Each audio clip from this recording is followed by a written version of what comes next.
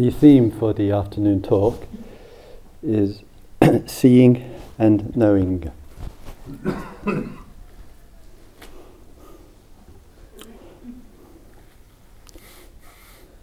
I can recall, if I may say, some years ago, when I was on the road in my early 20s, travelling through this part of the world from Europe, spending time in various places in South Asia, and then with running out of money, going down into Australia.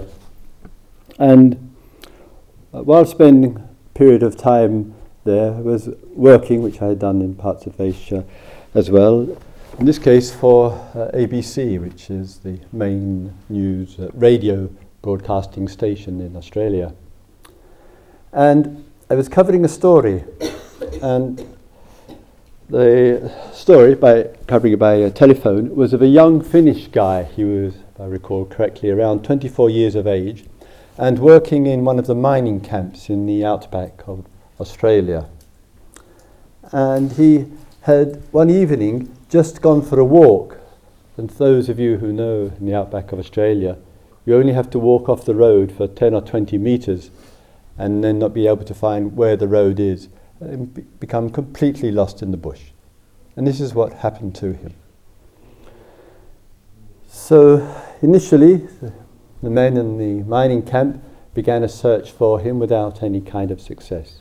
They called in the police to help with the search. Again, no success. They called in the helicopters. 1 day, 2 days, 3 days, 4 days had gone by and still hadn't found him. Called in the dogs, the tracker dogs. Still couldn't find this guy. And of course the level of concern was growing considerably. And then they brought in an Aborigine. And the Aborigine began the search for him. And a few hours later, through the Aborigine tracker, they found this guy. So myself, based as a reporter in Sydney, was ringing up the police and trying to get hold of the guy who was found. And the police who accompanied the Aborigine tracker said to me that they could not possibly see what the Aborigine tracker could see. It wasn't like there were footprints or broken branches or any telltale signs, but he just knew. And so they just followed behind him, and he walked and he walked and he walked, and then they found this despairingly lost young Finnish guy in the bush through the tracker. And sometimes we wonder, and using the story as a fact but also as a metaphor as well, what is it that some human beings can see with their eyes, with their whole being, which others of us may not be able to see? What is it that goes on in the consciousness to make this accessible? And the story was also rather a story for myself as well, because when I went back to my room in King's Cross, which was rather well known as the red light district, I must say, in those days, maybe still is, from the ABC news desk, I thought to myself, do I just want to be a newspaper reporter, which is what I was doing and could do, and some might say, but having worked in Turkey and for Associated Press, and having covered the Shah's coronation in Iran and the war in Laos, etc., for a young guy, one's so-called career was developing well as a newsman.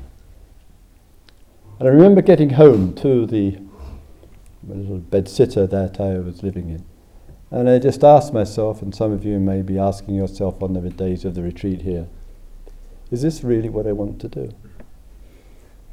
Just be a kind of detached witness to what's going on in other people's lives and report on it for an agency or a newspaper or a radio station or whatever it might be.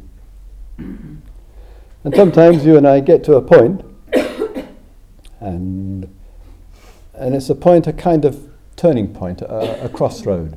We can stay with the relatively secure, relatively possibilities for our future. And we can see some way ahead through our work, through our role, through our position, or whatever it might be.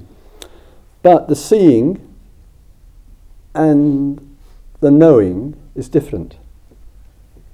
Buddha uses these terms, seeing and knowing, quite a lot. And one knows somewhere deep inside that's not what it's about. That's not who I am. That's not what I want to be. And one's got no framework of language. One's got no teacher, no authority, no practice, no understanding in that conventional sense. But one sees something, one sees this is not for me, and one can't compromise on it. One has to drop it, has to let it go. And the knowing is very simple. Knowing that this is not it. That's all that one knows. And then the life and the world and the inner world and the outer world is rather barren in a way, rather bare, because one's given up something which one's put time and attention to and developed as a whatever lifestyle or as a commitment, whatever it might be. And this meeting or interaction of seeing and knowing matters a great deal, because with it and supporting it there's a certain kind of ethic which I want us to explore and touch upon a little bit this afternoon. Sometimes,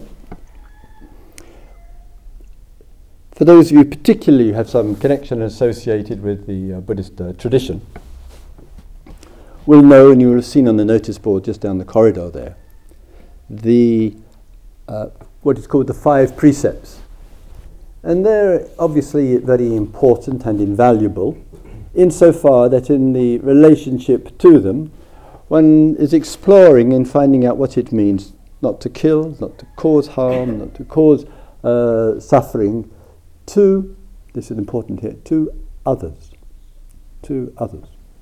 And also, with the 5th one, not to bring upon oneself suffering as well through drugs and through alcohol and those addictions. And they're part of, not commandments nor rules, but they are part and parcel of a thoughtful human being's way of life. I want to live my life intelligently. I want to live my life with some dignity and respect. And one of the ways that I show respect to myself is in terms of my communication and my relationship with so-called others. Sometimes in our all too humanness, we forget this. And what we notice with ourselves, considerably and all too easy, that the stronger the sense of self, correspondingly, and to the same degree, there will be the sense of other. It's not possible to have a sense of self, a strong sense of self, in all the questionable ways that it arises, without an equal sense of other. And the more you and I identify with ourselves, the greater the sense of other. And this is dangerous. This is terribly dangerous for our species. It's terribly dangerous for our health for humanity. And sometimes when we look, we say, this sense of other, once that's fixed in the mind, once we actually believe in the other, then we can do just about anything, because they're other. Somebody was asking over there 2 or 3 days ago about the situation with Iraq. There were elections on Sunday. I don't want to go into all the details. People voted. There were some deaths in some areas. The Kurds were voting very strongly because they want their constitution and need a voice in the constitution. In other areas, the Sunnis were much smaller vote because they feel marginalised. The Shias are voting much more strongly, etc., etc., etc. Of course, and one cannot forget this, more than 100,000 people, minimal, will not have the opportunity to vote because the American armed forces have killed them. Hundreds of thousands of others don't have the opportunity to vote because they've been traumatized, as well as the fears and the terrors elsewhere that take place. We look at all of this. And we say, what is it? What is it that goes on with us as human beings? And if we probe a little more carefully and a little bit more deeply into it, we see that underneath it all, in its root, is the sense of other. There has to be other. And once there is this other, there is the gap. But it's more than that as well. Because there has to be a degree of identity with something. And so sometimes you and I say, well, what's evil? What's evil? What's bad? What's wrong? What is it that we react against or we reject against? What's good? And sometimes say, what's bad? What's wrong? What's evil? What's terror? And you and I can put all sorts of conditions and causes. We can say, well, it's upbringing that brings about this violence. We can say that it's belief systems that bring about. We could say that it's poverty and an environment of being dispossessed that bring it all about. Of course, these are all conditions. But what might be a very major one from the standpoint of the Dharma? And the very major one from the standpoint of the Dharma is, and please never forget this, it is identification with the good.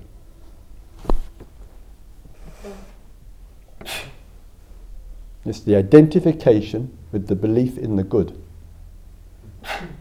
And once one has this identification with the good, there is the not good, there is the bad, there is the wrong, there is the other, there is terror, and there is war. Because you or I or anyone has identified with what one believes to be the good. And this good, evil, good, bad, good, not good syndrome haunts human existence. It is the terror of the earth. And there's no greater terror on earth than those who identify with the good. This is terrorism. Whether it's by the state or whether it's by the organization, it is terrorism. Whether it's from the air to the ground or whether it's on the ground, it's terrorism. We identify with what is good, we think this is right, and we start then having to, through this, point the accusing finger. And we're merciless in the way that we do it. We do it with word, we do it with action, we do it with view. And so, though you and I consider the ethics as posted on the wall and important and as valuable that they are, surely the deep ethic is not upholding 10 commandments and 5 precepts. The deep ethic is to really question in life what's true, what's authentic, what's real. Deep question in life is to deeply question what is this self that generates the other? What is it that's going on with the subject that makes the object upon which I can dump so much? It needs the self for the other self. What is it? What are we doing as beings on the earth that we live in this nightmare of imprisonment of self and other and all the mental construction that it has, and we haven't gone deep? Haven't got behind it. We haven't got underneath this extraordinary phenomena. And all Dharma teachings are addressing this. If you're interested in Dharma, you'll listen.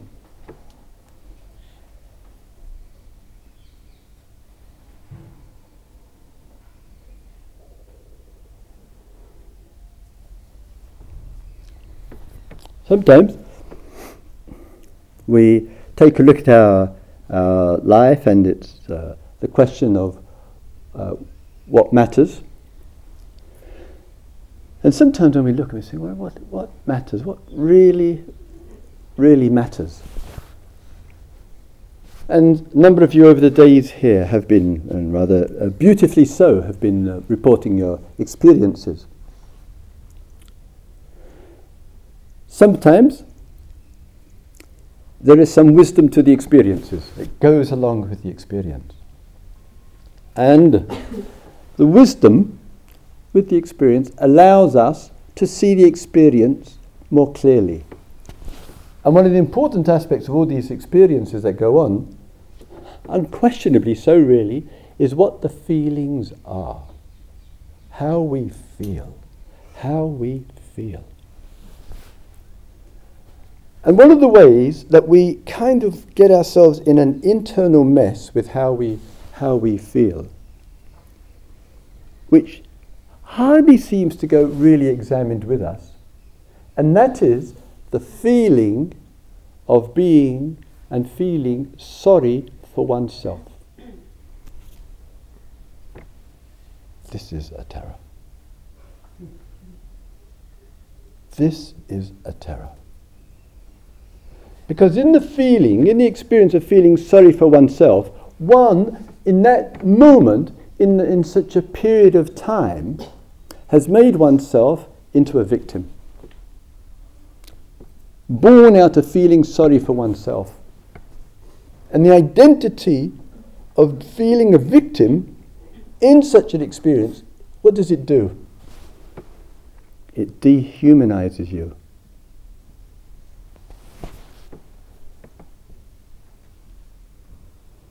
And if we're not generating in this self-other nightmare views towards ourself and making ourselves victims through feeling sorry for ourselves or who or what we have identified with, our group, our situation, our environment, our country or whatever, then, and we can't handle that because we feel sorry for ourselves, we react. And how do we react? We want to make another person, a victim. We want to put the blame on the other person. We want to find all the fault with the other person. We want to make war on the other. Because we haven't been able, as a person or as a community or as a nation, been able to handle the feeling of being hurt and the feeling of feeling sorry for ourselves for what has happened.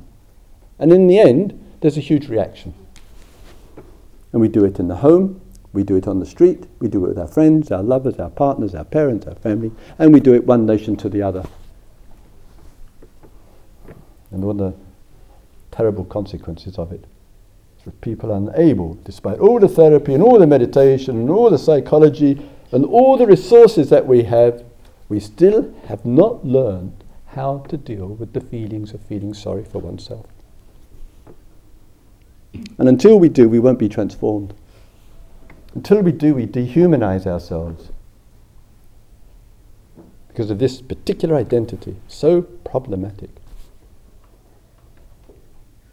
And we have to find, when you feel like that, you feel sorry for yourself, for all the reasons, and human reasons. The only way that it can stay and be substantiated and kept alive and made real is through thought,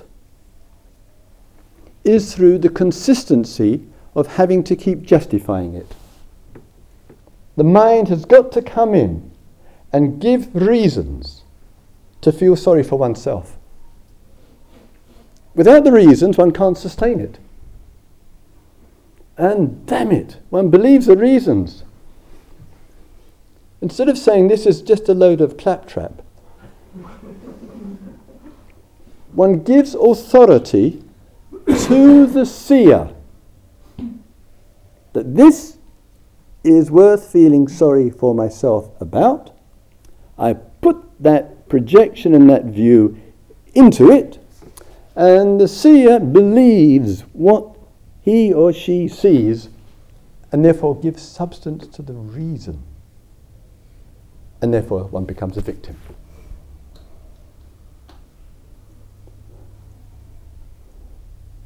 We know so little about ourselves. We know so little. We have a fetish about believing what our mind tells us about ourselves. We are nuts.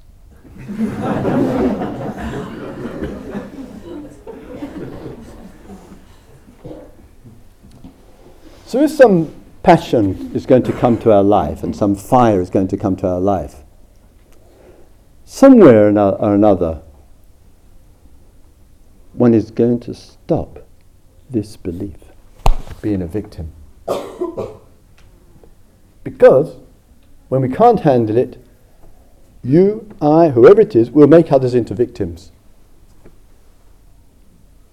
Because we want him, her, them to feel like we feel. Isn't it sad?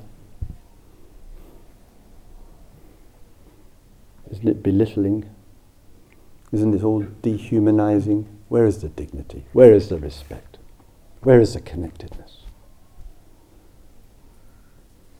So as I say, we take notice of the ethics there. They are important and helpful and to be conscious. But we always want to probe deeper than these forms and what these religions, Buddhism and the rest of them, what they tell us. They're just kind of superficial reminders. We've got to cut deep, because unless we do, we won't change.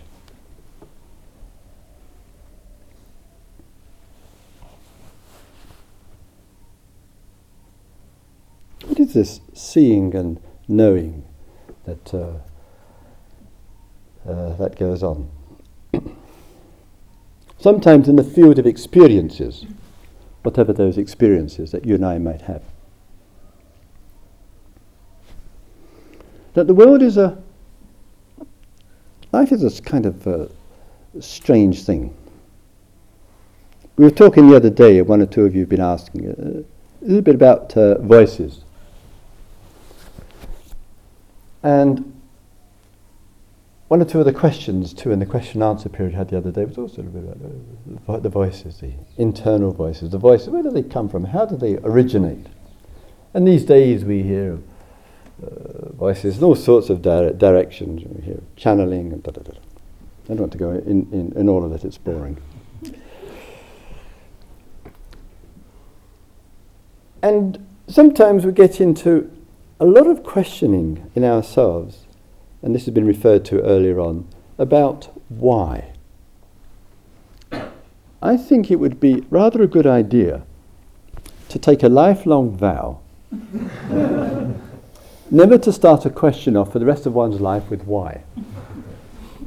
Because, I mean it, mostly. Because we're fishing around in our dear old brain cells, or in some other poor devils, for an explanation. And we often are looking for the explanation which feels agreeable. Not that it makes much difference to anything, but it gives a slightly temporary pleasant feeling. If we're lucky.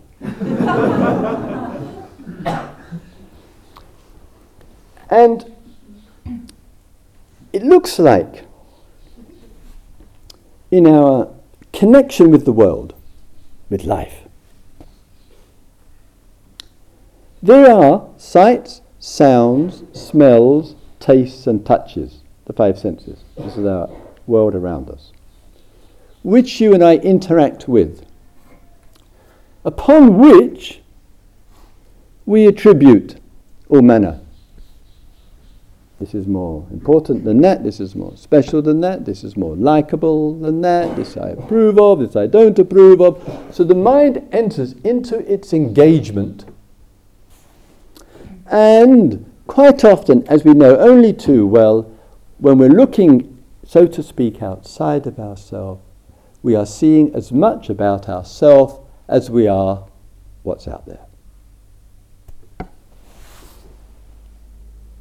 Whether it's a sight, a sound, a smell, a taste, what goes on inside tells us as much about what's out there, but it also, and equally and correspondingly, tells us much about what's going on here.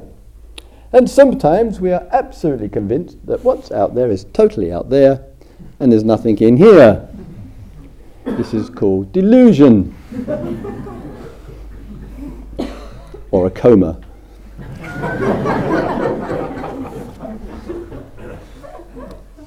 And sometimes, what's going on out there, the sense of the other, we deny it or refuse it, and then we go to the other extreme. We say, oh, it's all in me. It's just me. It's all my projection. It's all my stuff. It's just me. I create my own world, which is complete nonsense. And therefore it's not out there. It's all in me. I create my own world.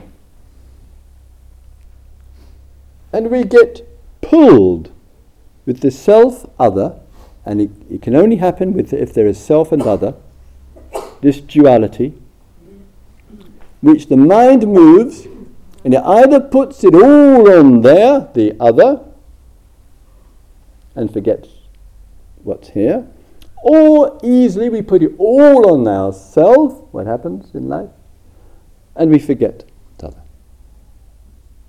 And so our existence, our pathetic existence, not the real one, moves back and forth between self and other, seeing this, seeing that, experiencing this and experiencing that, and not knowing. Not knowing what? What is it we don't know?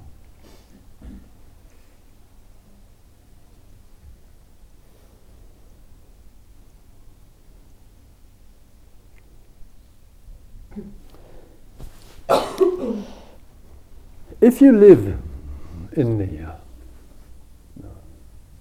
kind of spiritual world,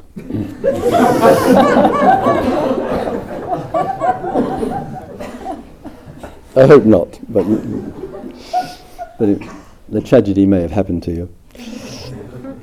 A religious world, philosophical world, secular culture, consumer culture,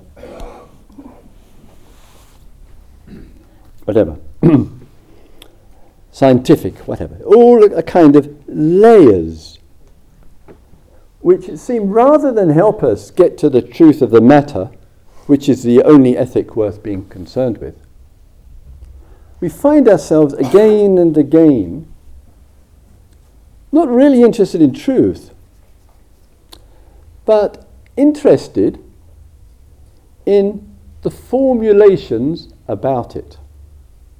Oh dear, oh dear.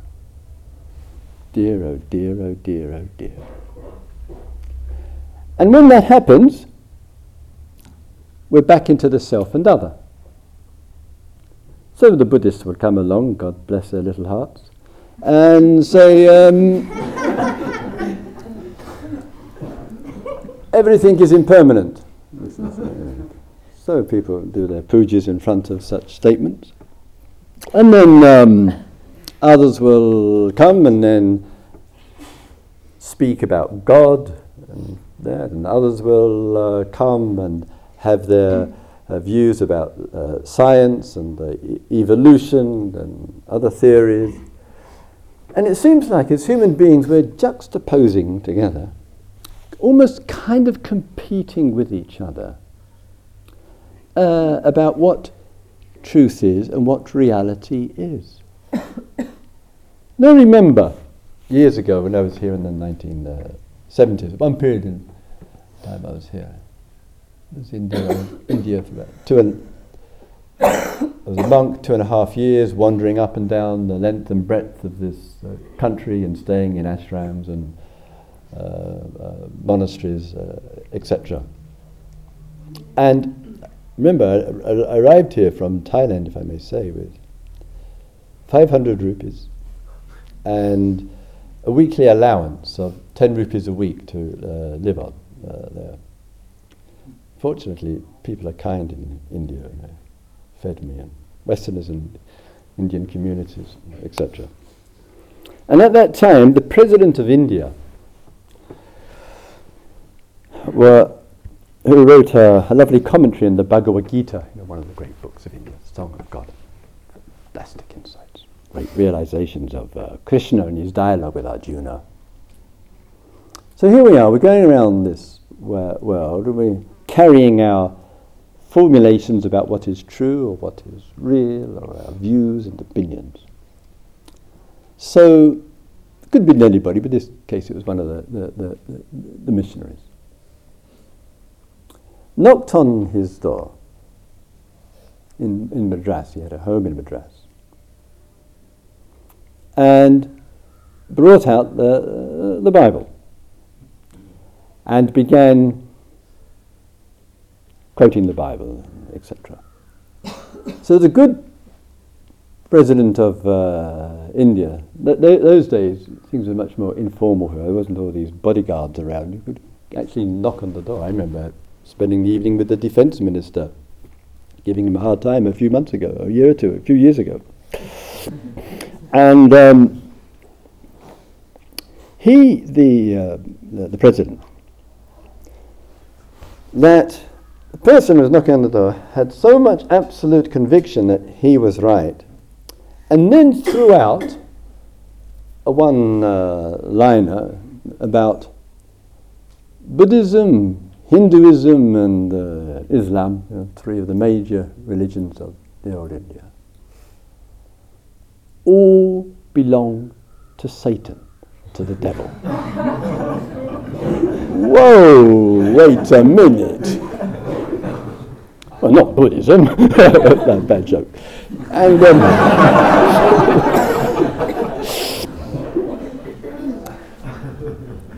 and then the wise president of India looked the man straight in the eye and gave one of the great one-liners of the last century. He said to him, what can Jesus, because the man was quoting Jesus all the time, the only way, this is the only way, no one can reach the Father except by me, John 6, verse 14. He said to him, what can Jesus do for me, what he surely hasn't done for you?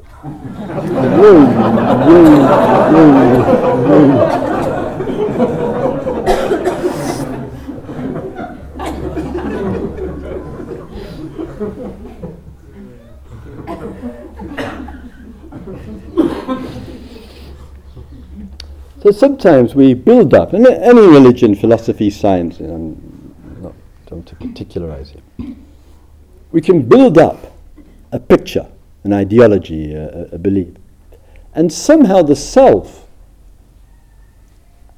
thinks it knows, and in thinking that it knows, identifies it with, and once the identification with sets in, it generates the other. It has to, I say, it has to. And we still want to know what's truth, what's real, what's authentic. And it can't be in this spectrum of views and opinions.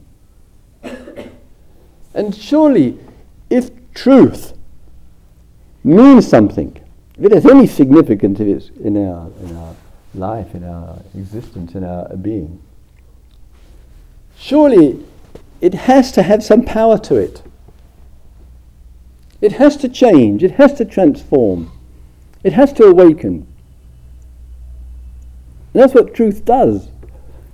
How could it be a formula, a set of views and opinions which we carry around like weapons?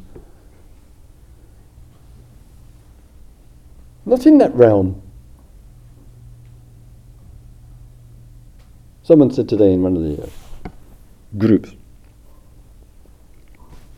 after listening to one of the talks from Jaya,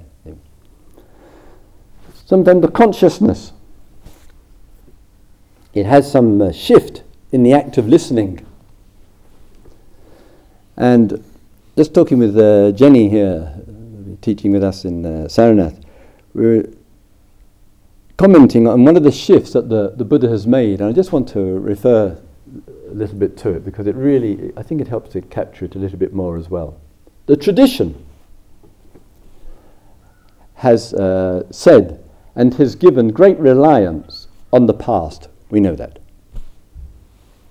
And sometimes it is, as it were, that the truth, as it were, was in the book, in the tradition, in the lineage, in the old, in the dead.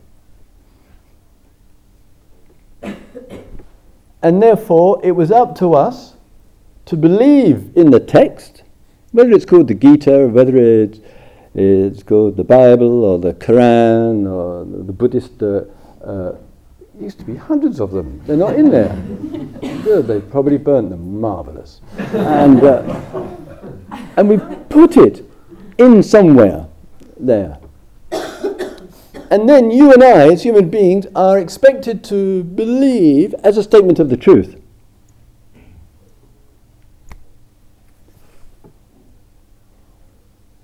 The Buddha's students, from some inspiration from the Buddha, said, forget all that. Don't call those words, those sentences, those things you remember as truth. And made the shift, and it's a wonderful historical shift, to the finding out the truth for yourself, which you see and know for yourself. It doesn't involve memory. It doesn't evolve, devolve, I'm not much sure, but Volvo, who knows. But anyway, it does not connected with the old. It's a Swedish laugh. It's not connected with the old. Not surprisingly, the students of the Buddha were called travelers, the ones who listen. Not just to what the voice of the Dharma teacher is saying, but the ones who listen in here, really, really listen. And perhaps in that listening, there's a possibility for seeing and knowing. So one person in a small group was reporting. And here every day, nothing unusual. Just after, I'm paraphrasing a little bit, but just after the talk, sometimes we look and we think, all this self, I, me and mine, all the world that's going on wrapped around it, it's like, the person said rather nicely, it's like a science fiction. And we can find ourselves kind of living in a world of science fiction. And as Ajahn Buddhadasa, the great radical reformer of Thailand, my older teacher, the problem with human beings is that we have made all these fictional ideas and beliefs and views and self and other, put so much into it, we think this is the true reality. And that's why a number of you will be told quite regularly by your parents, you are not living in the real world.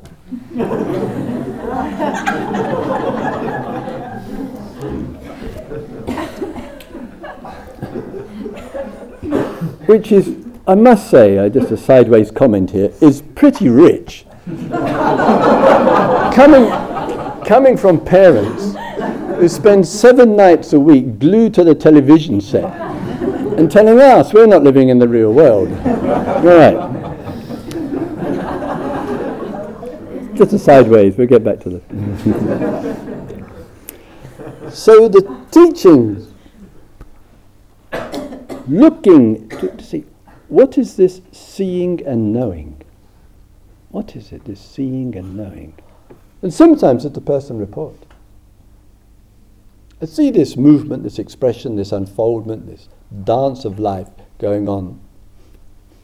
I see how much I project into it and build it up. How others do it. How we create self and other out of it. And all the suffering that goes on in that whole bubble of it. Giving it so much significance. And then I see that can't be what's finally authentic. So where's the trust going to go? Somewhere or other, in it all, there is some kind of seeing and knowing which matters.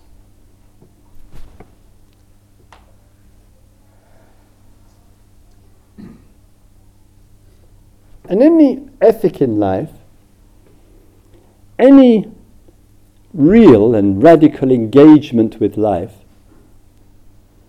surely take some interest in this seeing and knowing. And if truth matters, I hope it does for all of you, the seeing and piercing the bubble allows us to rest with the truth of things, of which words cannot speak, but to live the truth of it. And the living of the truth is the piercing of the bubble. And we're free. And as the Buddha said, it's like we've been living in this bubble like a chicken in a shell. And at some point it just cannot live in that shell any longer. The organic force of it has to break out of it. Cannot live in it. And that breaking out of it is the power of truth and is the truth.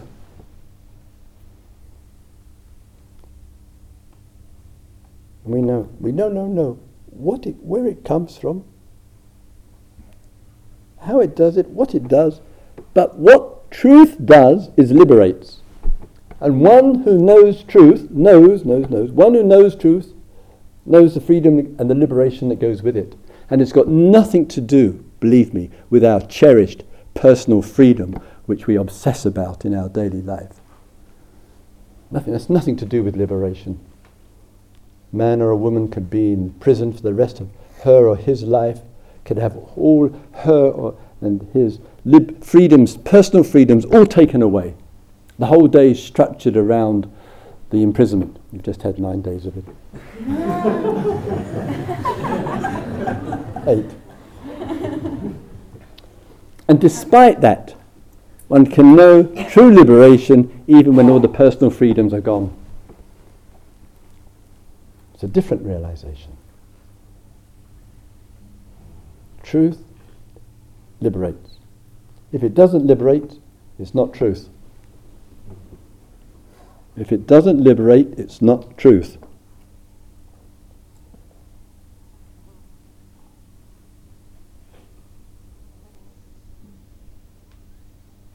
May all beings see into life. May all beings explore seeing and knowing. May all beings know the sweet liberation of truth. Let's have a couple of quiet minutes.